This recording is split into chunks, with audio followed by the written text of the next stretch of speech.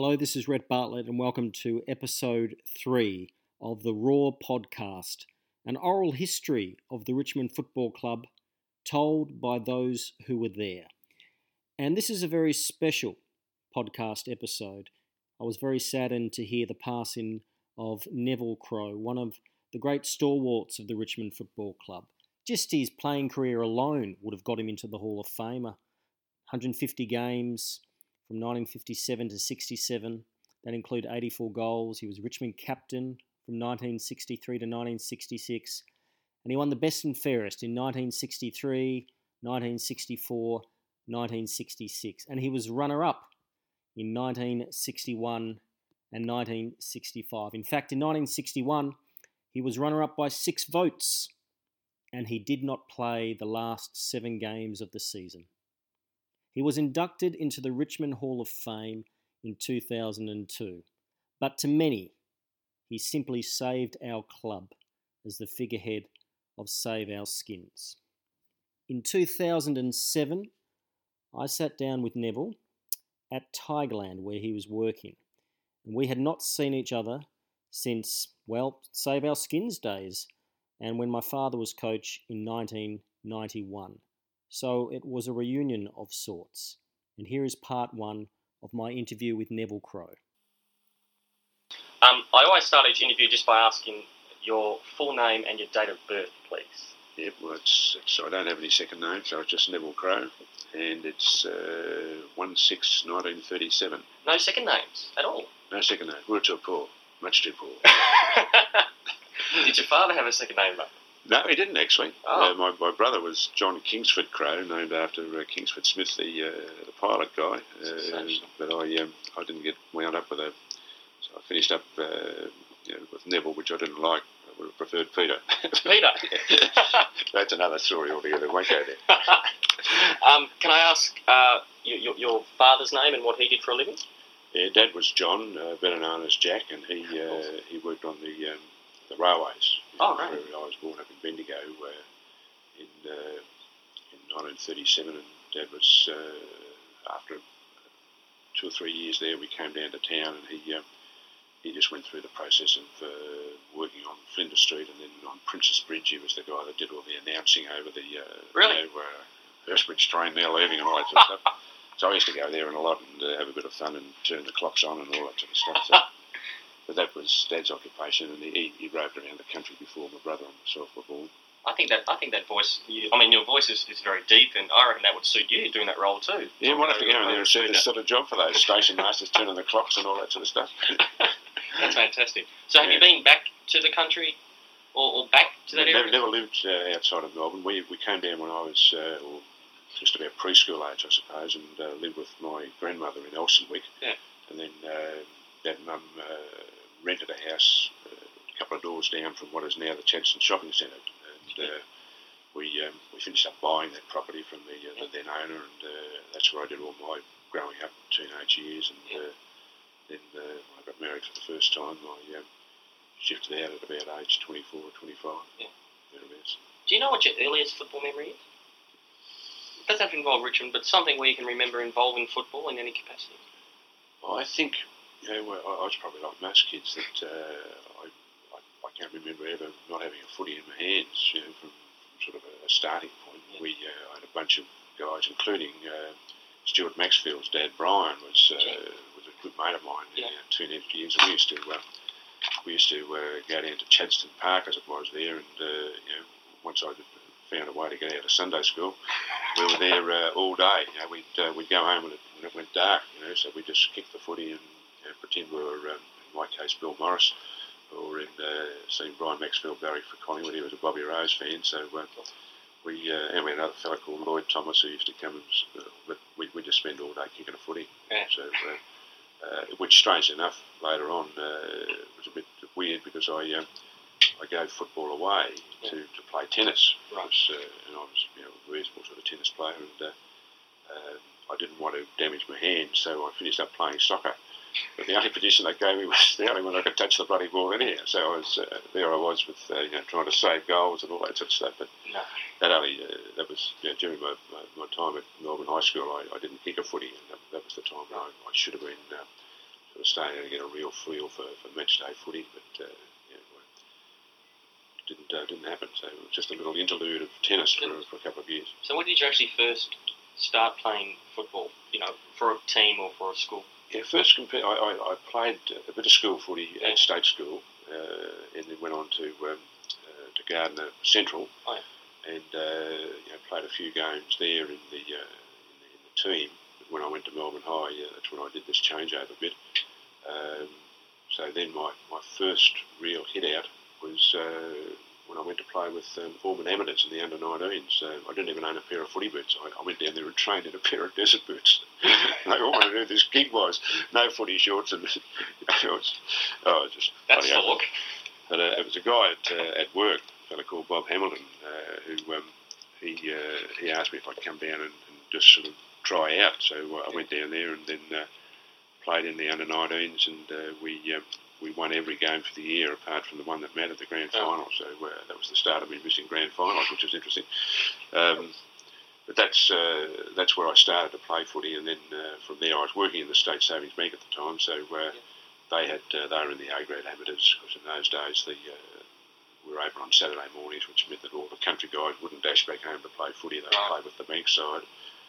And I was coached by a fellow called George Coates, who was a famous centreman at Fitzroy, and he when I was training with the State Savings Bank, that's when I was invited down by Maury Fleming, and Roy Wright came out to see me playing a game down on the beach where our oval was, and he was asked. I asked him. I said, "Should I go down and start training with Richmond?" He said, "I'd look to go down there and do the pre-season, do the world of good." And lo and behold, I was picked in the first game, so that was all a bit of fun. Did you know who Roy Wright and Maury Fleming were when they came yes. Yeah, that's a key point. I was a Richmond barracker from the time I arrived on the planet, because my brother, who was 9 years older than me and used me as a punching bag, threatened if ever I didn't barrack for Richmond, he'd kill me. So and he nearly did about 7 times, I reckon, but not to do with footy. He was a maniac. I was. In those days there were zones, and I was zoned about 200 metres, I suppose, or 200 yards in from Dandenong Road, down the little Chadstone sort of area, and that's where when push came to shove, I was in Richmond's territory, so it all played. The handout was just terrific. Did your father barrack for Richmond? No, he barracked for North Melbourne. Very, very passionate about North Melbourne, and Mum couldn't have cared less either way. Neither of them were sports people, which is a bit interesting. My brother was a good sportsman, did a lot of sports, played once again a lot of tennis, and thereby the tennis connection. But it was just a wonderful thing to grow up, and come down here. And I know when I first came down, I used to say to Roy Wright, Mr. Wright. I called him Mr. Wright, because I thought this was the thing that they did, but it wasn't hiya Charlie or anything like that. It was Mr. Wright, and he got me out of that habit pretty quickly. And but just to walk around the rooms and see guys like Jack Dyer and people that I used to look at, because John would bring me to all the games. I used to perch on the fence down the far end there on a little bit of steel thing that was barbed wire all over it, and I used to perch up on there and call out Coen the Tigers with my squeaky little voice soprano, and John used to get me into the rooms, which was just sort of mind-boggling stuff, with Ray Poulter and Dyer and Donnie Fraser and Des Rowe, and Roy, of course, was just a relatively young fellow coming into the game then. So it was just a genuine thrill. It always has been, just to be part of that Richmond culture since day one. And did the players mingle with you as a child? Oh, very much. Yes, just the supporters who would come in? Yeah, you'd have a lot of supporters, and kids used to love getting into the rooms. Yeah.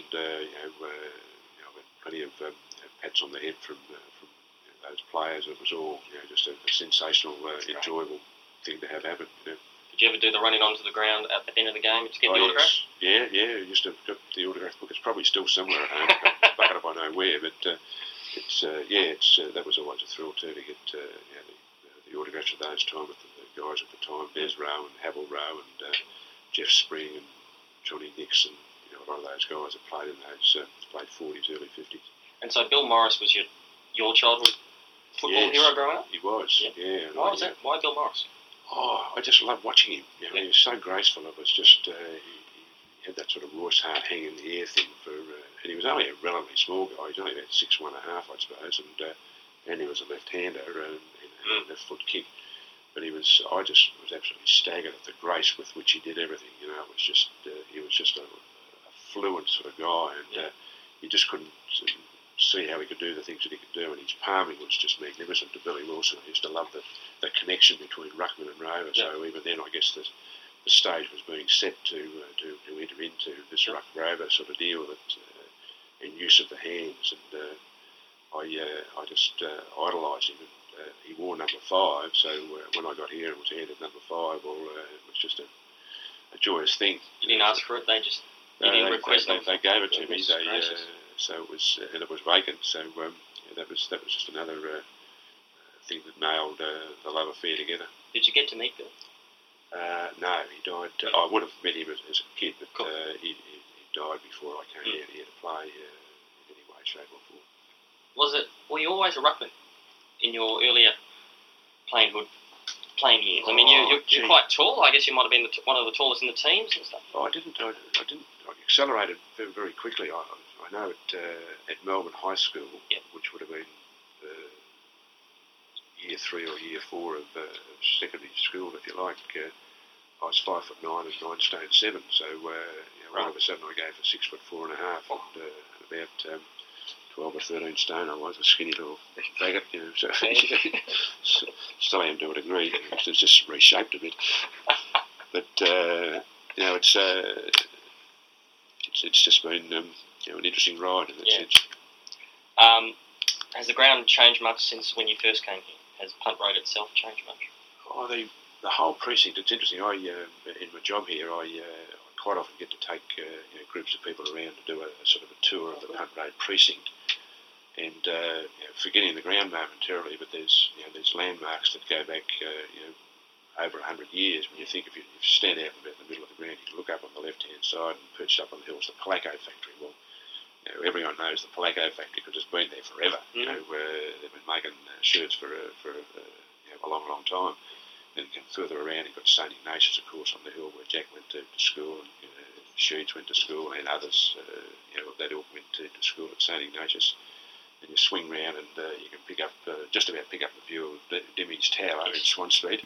But you can certainly see the Bryant and May factory, which goes back to the days of matches sort of thing, and then swing down to the silos on the bridge there, and of course there was no bridge originally, and that's where Punt Road got its name, because they used to punt over on a boat from one side of the river to the other to do the negotiating in the city. So nothing much has changed. And you stare across the road, you've got the Royal Hotel where the very first meeting was held at the RFC, or the formation of the RFC. No topless barmaids in those days, which is just as well. There's a sign out the front of the board, topless barmaids. And then you've got all the little terrace houses and a few factories and things now that have been turned into apartments and things of that nature. But the landscape effectively hasn't changed. Now, Punt Road has changed as much as it was widened during my time. And they pinched a slab of the wing, which is one of the things that gets up Terry's nose, because he doesn't have enough room to set out the game plan the way he'd like to. He'd like to be on a bigger ground. So maybe when this new wrecking of the social club and rebuilding of new facilities, that I don't know whether we can pinch any more of the ground back or something. I don't know. That might be a tough ask for city councils and things of that nature. You have a great sense of the history of not only the club but also of Richmond. Has that always been associated with you? Have you always had a knowledge or wanting to know more about Richmond itself? Yeah, Richmond itself. You're talking about Richmond suburb itself, but also the players who you saw growing up. Has it always interested you about this history and about this past? Yeah, it did, because when I was here, all the little terrace houses, which are now prized possessions, were all slums, effectively. It was a very interesting thing, and in my career in the bank, I worked at both Bridge Road. I worked at Bridge Road for a period of time, then I came down to the State Bank in Swan Street and worked there for a period of time. Then I was shifted to East Melbourne, or Jollymont as they call it, right across the road from Jollymont Station. So I got to know these parts very, very well, and all the back streets of Richmond where you try to sneak by to get the traffic flow through and so forth and so on. And in the days of Des Rowe and Max Loppy owned the Vaucluse Hotel, Right. so I worked across the road from it, so I'd go across to a bowl of spaghetti every day for lunch at Rowe's pub, and so there was a long relationship with Des, and he was just a fantastic fellow, great fellow. So yeah, you could say that I've certainly got an overall interest in it without studying it. Sure. I've read the history book 10 times, but I don't remember much of it. Looks as though it's been read 1,000 times there, Neville, too. It's taken a bit of a placing. I still refer to it from time to time. It's tattered. I've got a better one at home. Yeah, I've got two. One's at home, which I don't touch. The other one, which is what I refer to. Yeah. Did you come to Richmond in the position of a ruckman? Is that your understanding? Is that what Murray and Roy was after? Yeah, that was a question you asked me earlier. I played a bit of full forward. Yeah. When I was at state school, but then from there on in, given that I didn't do much in secondary school, I came down as a ruckman from the State Savings Bank, and then just went on from there. Played a little bit of. I think at one stage there they tried to teach me to be a full forward, and I think I kicked 1 goal 7 in the first half against Verdun Howell, and they decided maybe I wasn't a full forward after all. This is in the seniors, you're referring to? Yeah. Wow. Yeah. Goodness. But that's I straightened the kicking out a little bit later, but still not all that accurate. Can you give me an idea of, firstly, who would mentor you, who would look after you through this early stage when you came to the club? And what did training for ruckman consist of? I've seen photos of balls on pulley strings and stuff. I mean, yeah, there was a bit of that. I just think to myself, very scientific. Yeah, modern day facilities they were. The ball on the string, God damn it.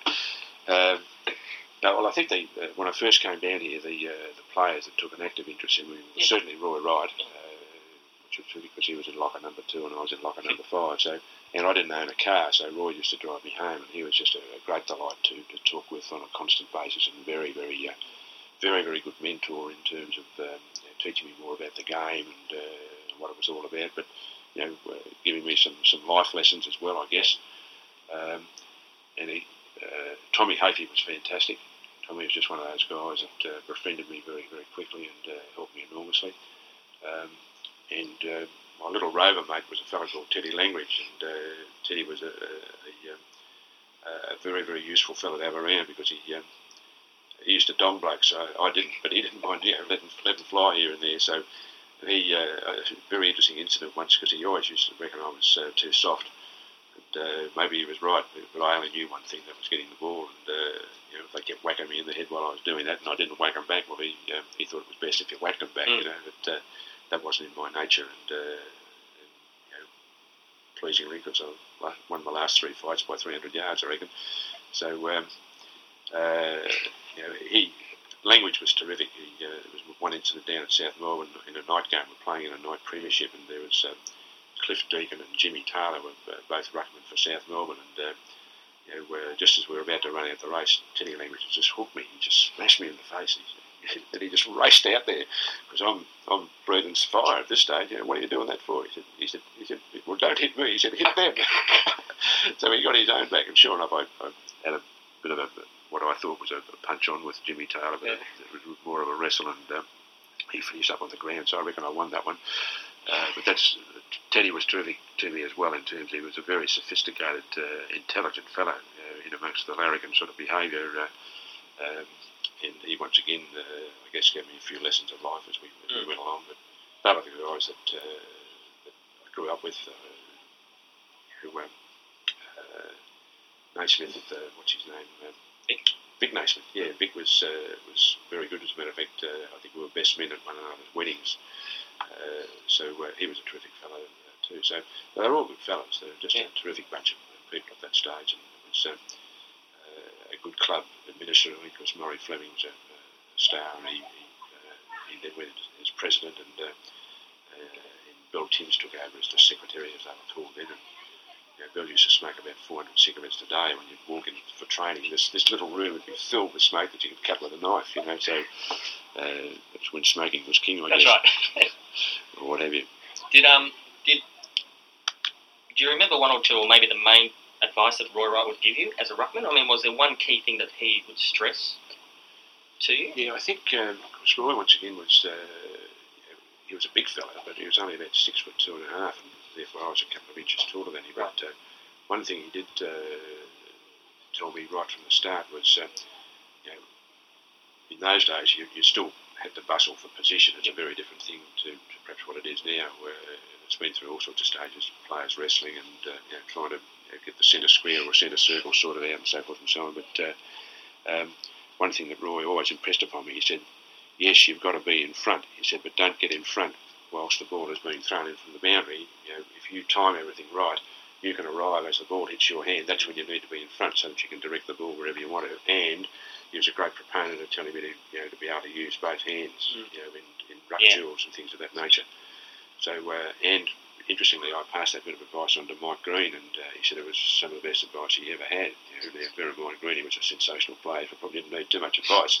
But he took it to heart when he was playing under 19s, and because I could just see that he had tremendous potential even then. So it was great, and he mentioned it on several occasions that we're out, sportsman's nights or whatever it might be. It's just never someone.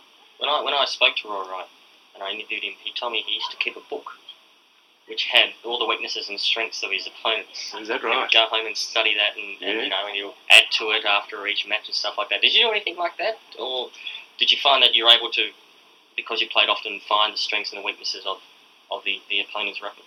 Yeah, I think I didn't do it as particular studied way as Roy did, but I was certainly very, very, very aware of my two major opponents were Polly Farmer and John Nichols.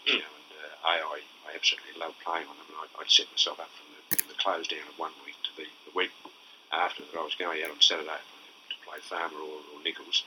I just loved it. I just looked forward to that immensely.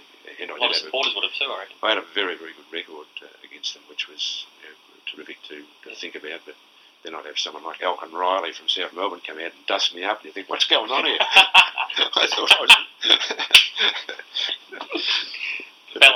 Balance, yeah. That's great.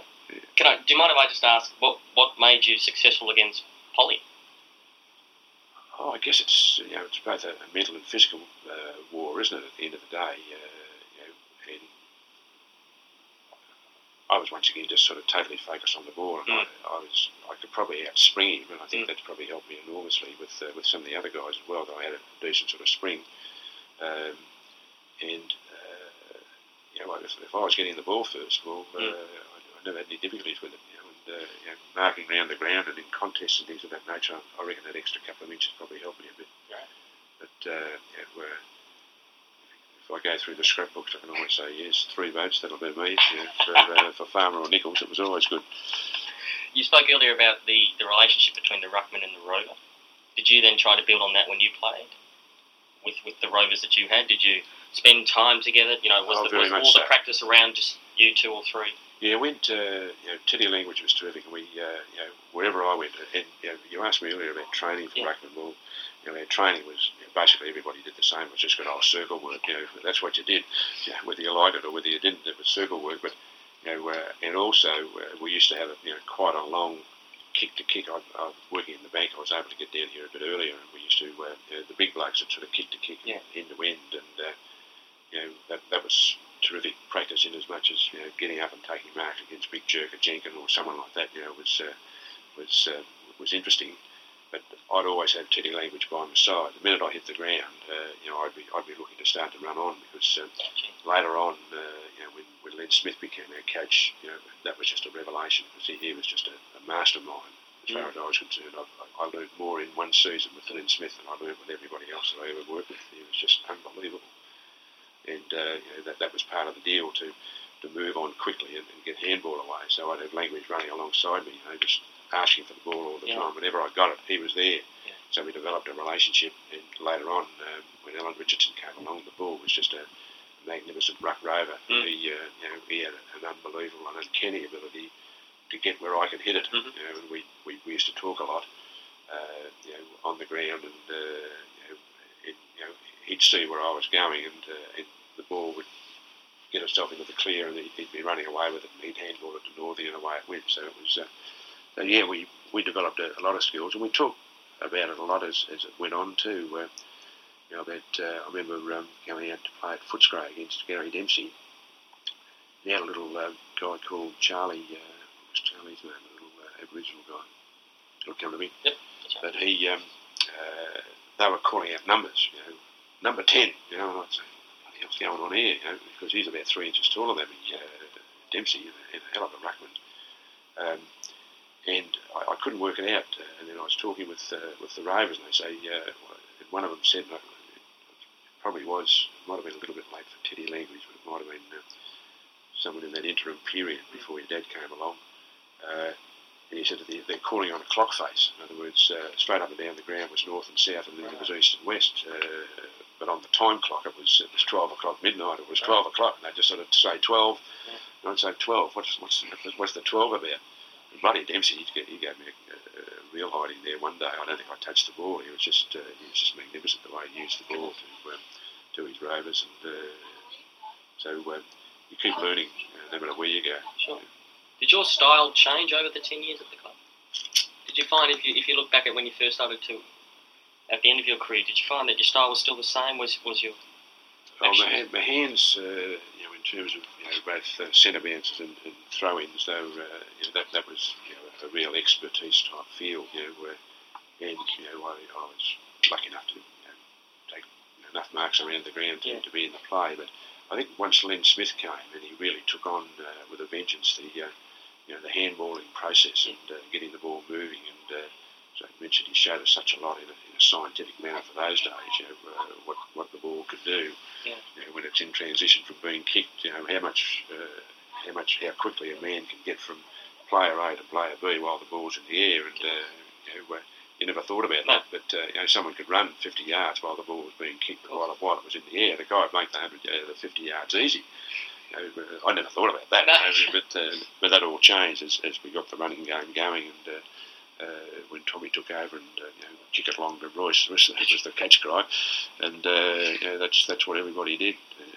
But we still had players coming down the ground then, Billy Brown and guys like that running down from the wing, and some pretty respectable sort of roving department there as well. So I don't think the style actually changed, apart from using a lot more handball. I became super conscious of it, and I had some critics on that as well. Yeah. But Smithy said, just keep handballing. Every time you get it, whenever there's a chance, run on and play on and handball, because we've got some great players around us. Like Michael Bowden as well was another player like Bull that could actually read where the ball was going to go, and was a great guy at getting hold of it. So it helped. I never saw you play. So can you tell me what your strengths were and also your weaknesses as a player?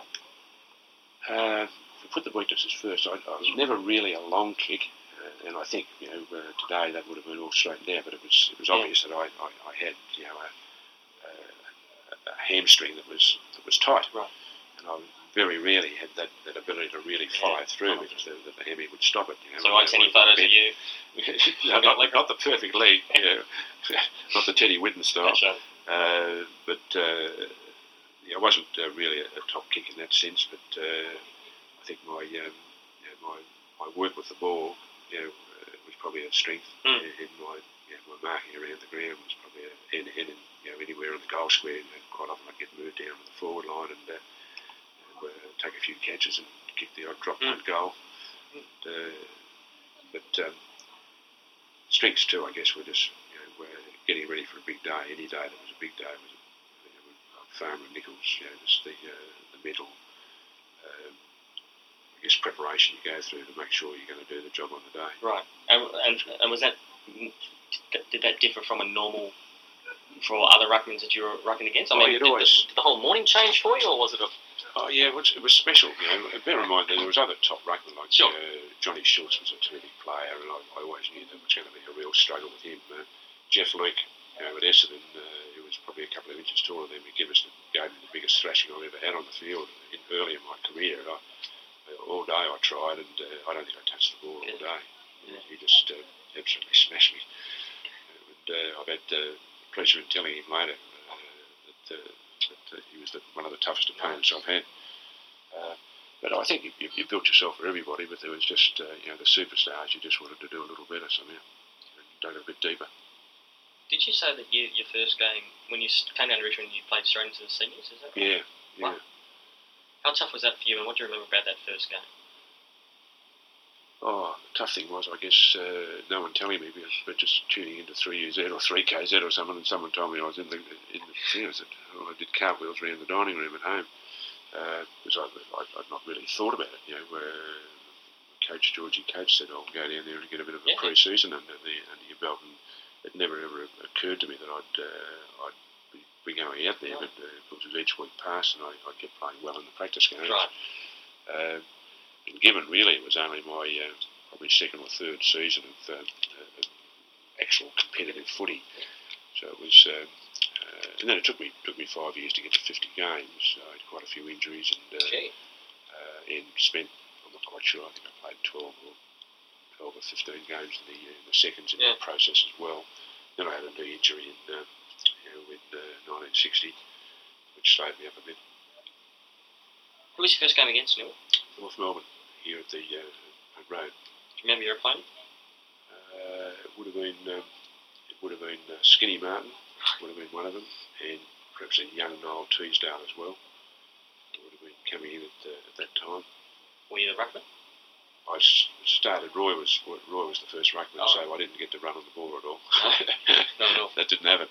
But I played stationed me in the forward pocket, if you like, and tore around like a mad dog. And I was lucky enough to kick a goal with the first kick in AFL footy, so that was a little special thing that my cousin took a photograph of it with a little box brownie camera over there in the distance somewhere. Have you seen that photo? It still exists. It's in my scrapbooks, which I. Your first kick, your first goal with your first kick. That's sensational. Yeah. Can you just take me through that first kick? Do you remember it clearly? Yeah, it was. I was Not many people down do that. in the forward pocket over near the pub there, but I didn't stroll into the pub for a beer or anything. But actually, Havel Rowe, got the ball in the centre and just broke down the wing there, and I just let out, and he just hit me on the chest with it. So I was about 40 metres out, I suppose. It was on a very slight angle, and not using the drop punt in those days as yet. The old flat punt just sort of struggled its way through with a bit of huffing and puffing from my end. So look, it was just you feel a bit intimidated when you go out there. You're playing against guys that have been around a long while, and it was supposed to be the era when players were pretty tough in there. Fitzroy had a couple of knuckle men, and whenever I went out there, I thought to myself, I wonder whether I'm going to get a dose of this today. And very, very rarely did I get seriously whacked in any way. You cop a couple here and there, but I was always content, as I said earlier. I was always content if they were whacking me in the head, they weren't putting their hand on the ball. So I probably had a reasonably hard head as well.